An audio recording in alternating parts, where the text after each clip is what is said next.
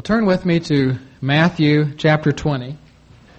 And I hope, though, that you have to physically look at me, you can see Jesus nonetheless with the eyes of your heart this morning.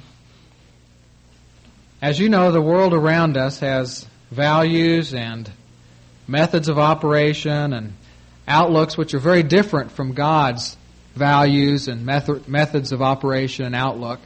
And therefore, it's mandatory for us as Christians to renew our minds consistently in the Scriptures, to find out what things are true.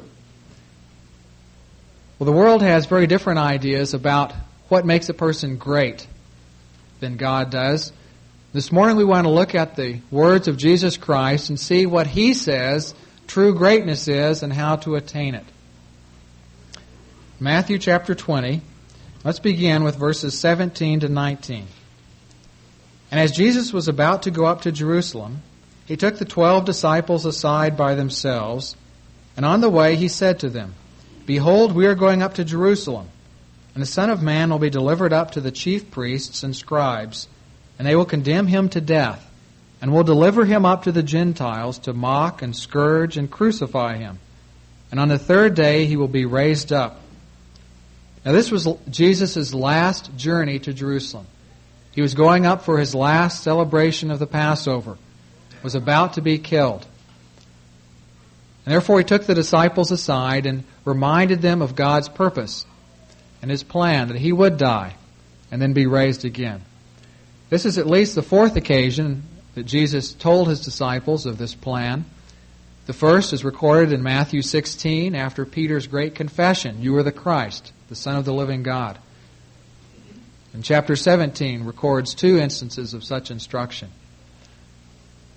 Jesus took the disciples aside to tell them these things because as yet this message, this plan of God was not yet public information. Jesus didn't want to get to Jerusalem and have the whole crowd agitated against the Jerusalem authorities and thwart God's plan that He die for our sins. And so He takes the disciples aside and He tells them that He's going to be delivered up. He will be judged by the Jewish leaders. They will then deliver Him over to the Romans because the Jews didn't have the authority to execute anybody. And He will be crucified like a criminal.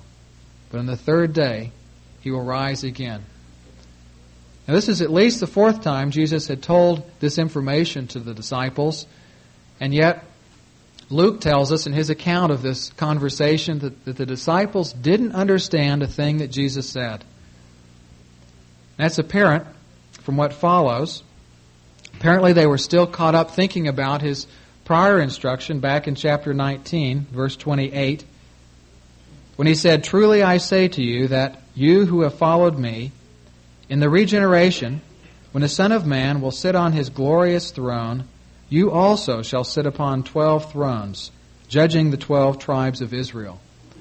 Apparently the disciples were all caught up in the glory that would be theirs in following Jesus and sharing in His reign upon the earth when He would set up His kingdom.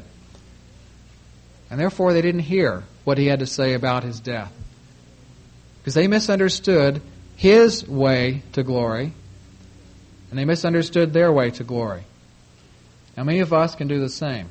We hear plenty of preachers around who are telling us God wants you to be healthy and wealthy and successful, despite the fact that the New Testament never says that God necessarily wants those things for us.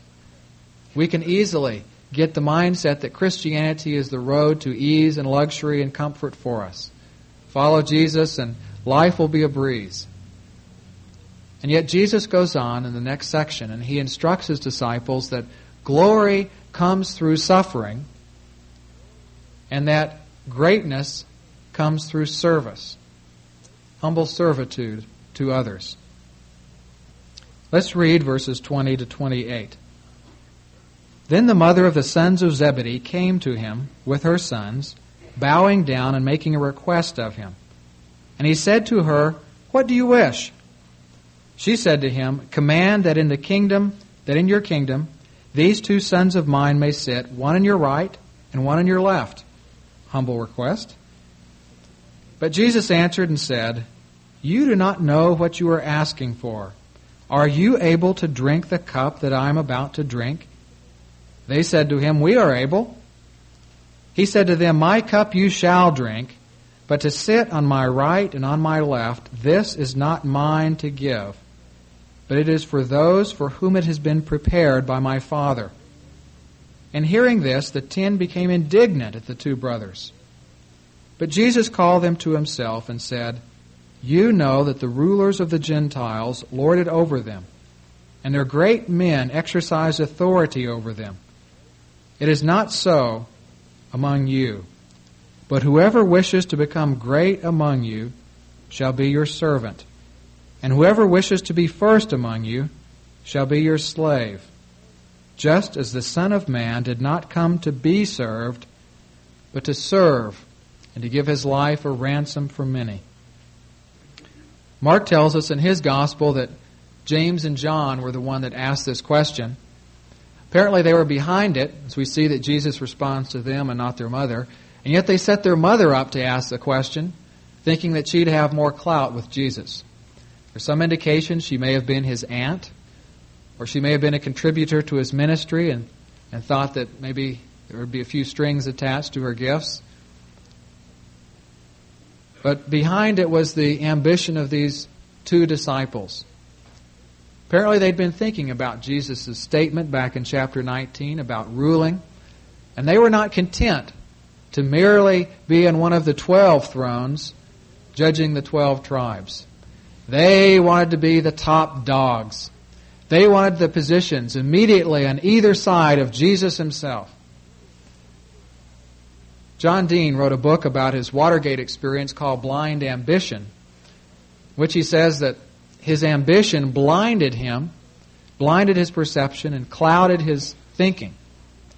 It appears that that's what's happened to these two disciples. They're ambitious. They want the front position. And their ambition has blinded their thinking. They actually thought that Jesus would bestow these positions of honor merely as a personal favor to them.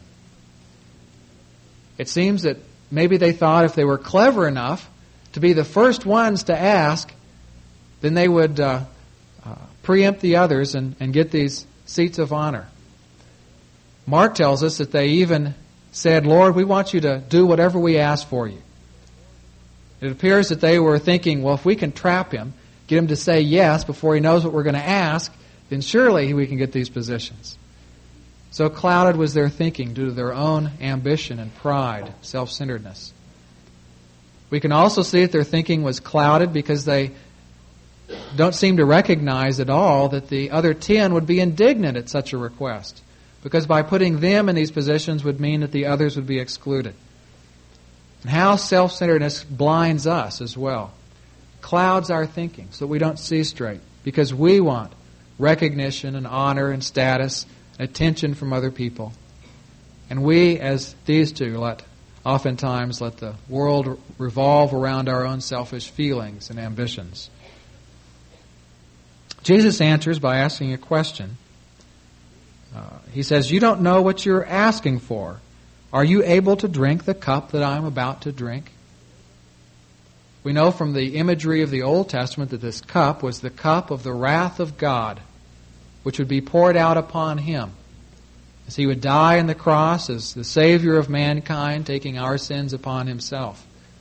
He says, "You don't know what I've told you. You haven't listened. I'm about to go die. Are you able to identify with me and suffer as I do?" He says, "You don't realize the path to the glory that you want." Because though glory is available for us, the pathway is always through suffering. As we identify with Jesus Christ and follow him, there is going to be suffering for us.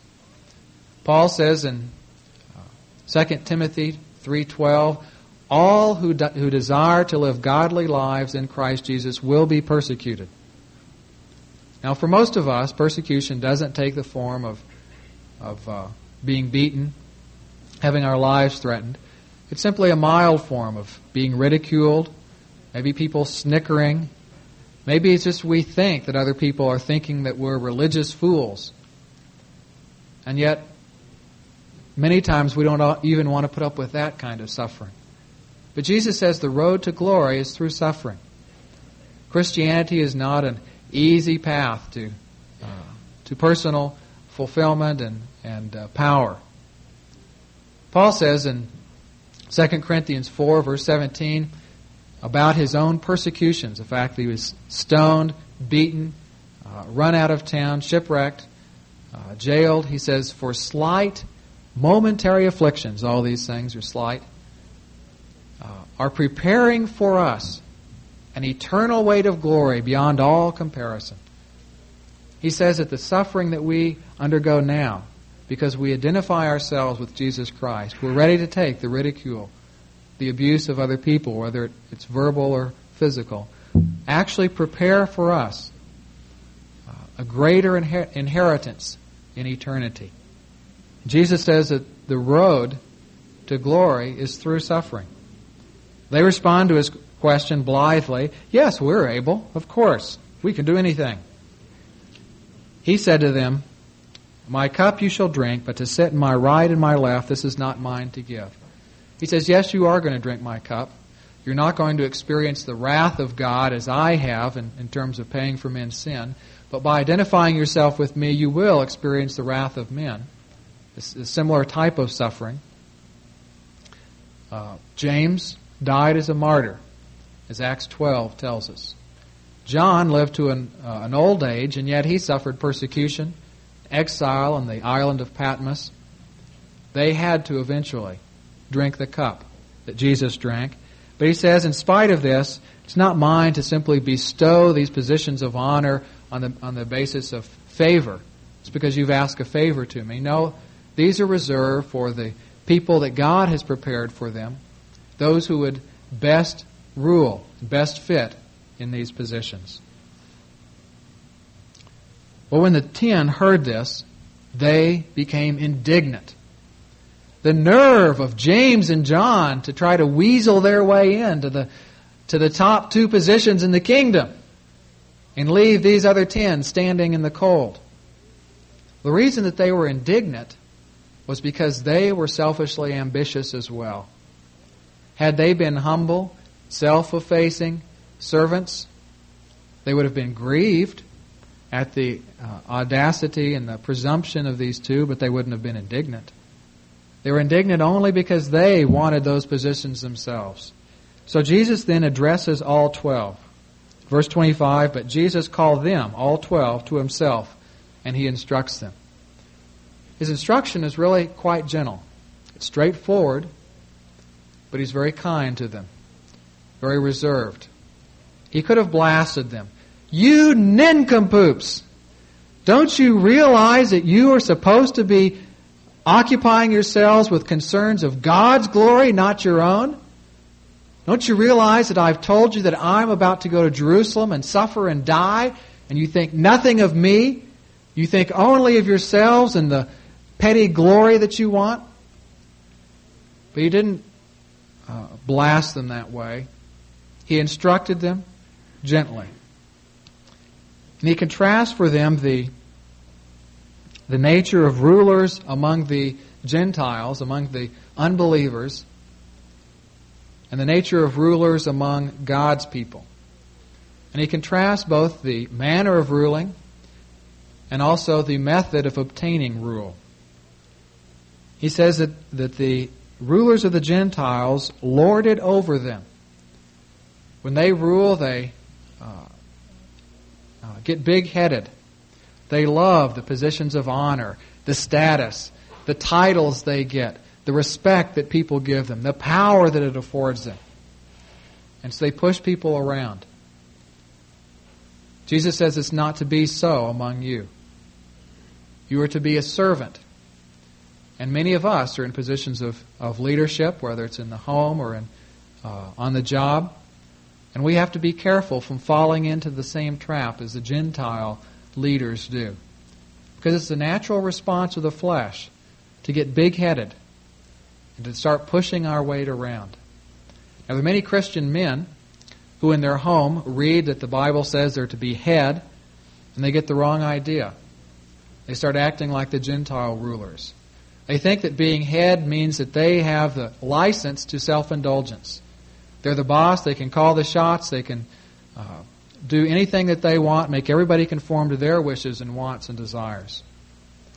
Fail to realize that being head means that they're to be the chief servant. Sure, they're to exercise leadership and be responsible for decisions, but they're to make all decisions based upon what's good for the whole family and not selfishly push their weight around. Jesus says our manner of exercising leadership is to be different from that of the world. He also says that the method of obtaining leadership is to be different. He says that their great men exercise authority. In other words, men who are great by means of birth, their noble birth, or their education, or their personal abilities, are the ones who are leaders. Jesus says it shall not be so among you. If you want to be great, you've got to learn to be a servant of people.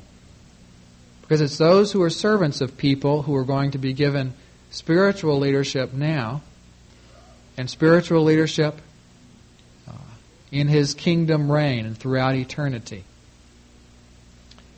Jesus wants to make this point very clear, so He emphasizes it, and He moves from the lesser to the greater in verses 26 and 27.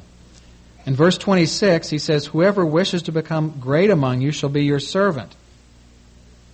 In verse 27, "Whoever wishes to be first among you, not merely great, but the top, must be your slave." A slave is one who has no rights. He's at the beck and call of his master. He has no contract to protect his interests. He has no union to bargain for him to get better working conditions and benefits. He simply does what the master says. Jesus is giving us here the choice. He says we can be petty people, living petty lives, or we can be great people, living great lives. And if we want to be great, he says, we have to learn to be servants, yea, even slaves of other people. Not always worried about whether we're getting a fair shake, whether people are being sensitive enough to us, whether we're getting 50-50 in our relationships.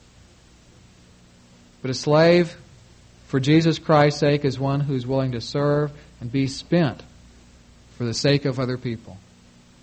He's not always out for himself, demanding his rights, getting his feelings hurt because people are not paying attention to him, giving him the honor and respect due him. And Jesus then exemplifies for us what this kind of servant is. When Jesus embarked in His ministry, He didn't lay down certain conditions. Okay, I'll minister if I'm adequately reimbursed for what I've done, if I can maintain a standard of living equal with my peers, if I can be respected by people, if I can have enough time off to pursue all the hobbies and recreational activities I like. No, He didn't come in with a long list of rights and conditions. He says instead in verse 28, "The Son of Man did not come to be served, but to serve, and to give His life a ransom for many." He is the example of servanthood to us. He tells us the content of His servanthood is giving His life a ransom for many. This is a phrase which is fraught with theological significance. The word ransom implies that we were in bondage, in need of being delivered by the payment of a ransom price. We were in bondage as mankind to the guilt of sin. We needed to be delivered. Jesus Christ paid the ransom price of His own life to God the Father, to whom the debt of sin was owed. We transgressed His law. He was able to pay the price because He Himself was sinless.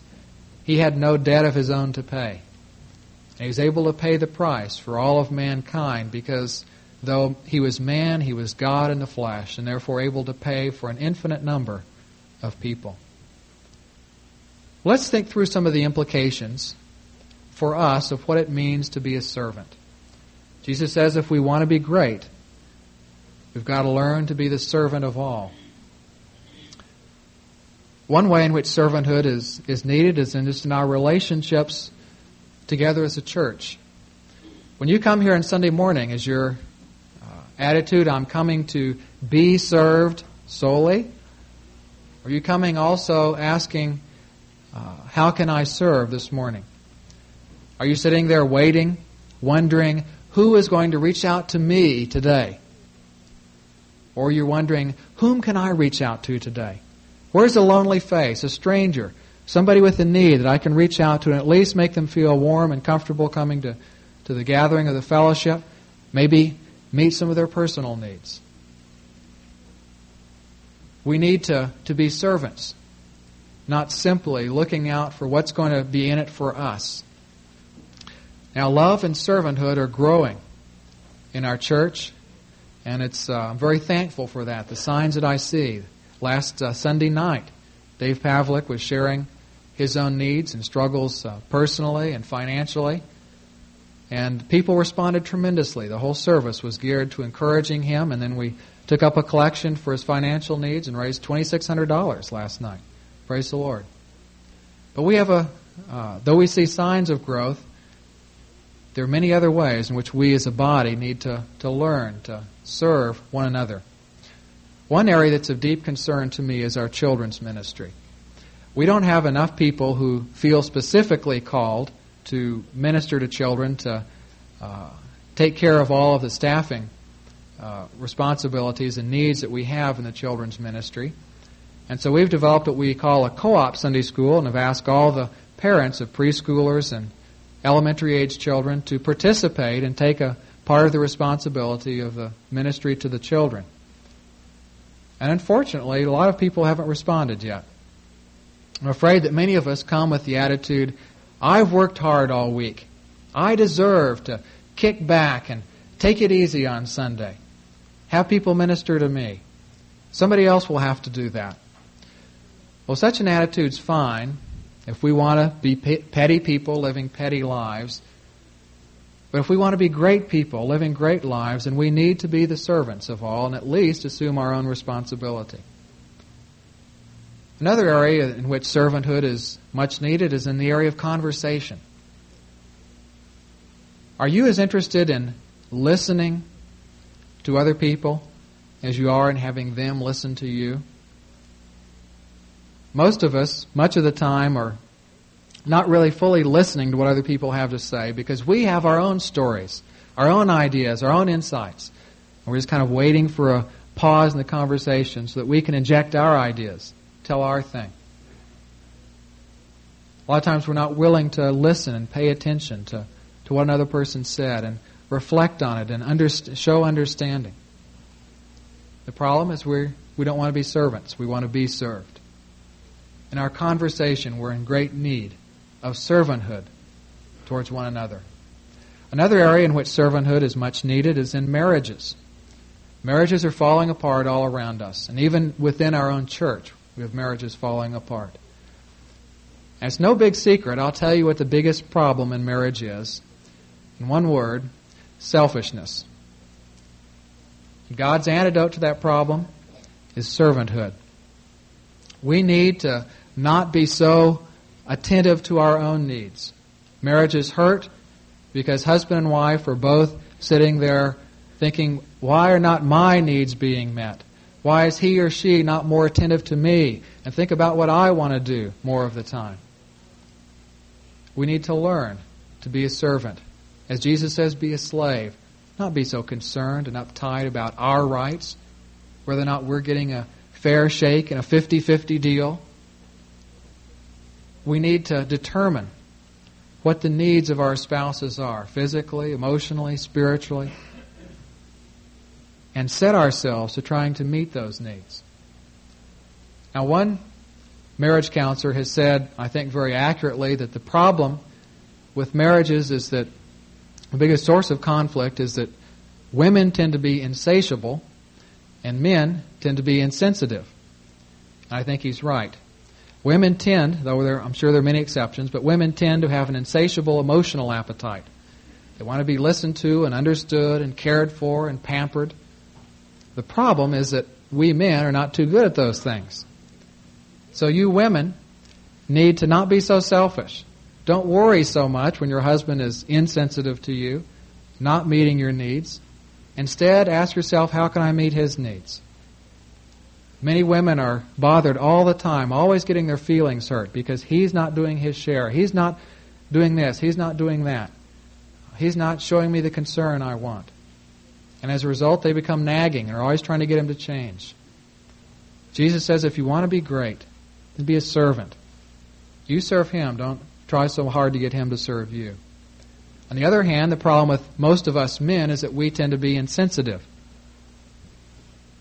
Let me read from you a description of a book I picked up the other day and am reading right now and have greatly benefited from it so far.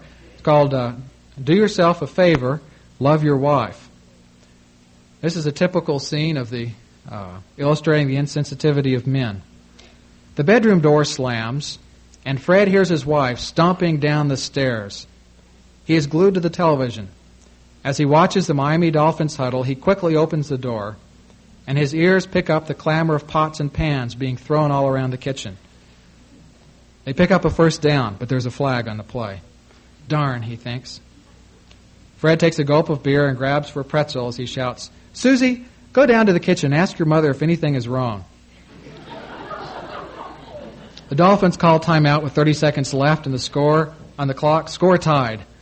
The quarterback trots over to the sideline. Susie drags her Miss Beasley doll down the stairs. The horn-rimmed glasses drop off the doll's face into the bottom step. As the kitchen door flings open, Susie says to her mother, "Daddy wants to know if anything's wrong." "That's typical! Just typical!" exclaims the mother with a high pitch in her voice as she plops disgustedly down the kitchen chair. Susie scrambles back up the stairs, and as she drags her doll past the bedroom door, her dad cries out, "Susie, well, what'd she say?" "She's tickled, just tickled to death," answers Susie as she looks at the fleeting, puzzled expression in her father's face before he turns back to the TV set. The right end catches the quarterback bomb and streaks down the sideline, yells the announcer, as the superstar stumbles over for the touchdown. Somehow, Dad hears the cry of his infant son in the other room above the tumultuous noise of the television. He thinks, "Why in the devil doesn't that baby's mother do something?" And he reaches for another pretzel. We men tend to be insensitive, and I hope that you aren't quite as bad as that man, but many of us are.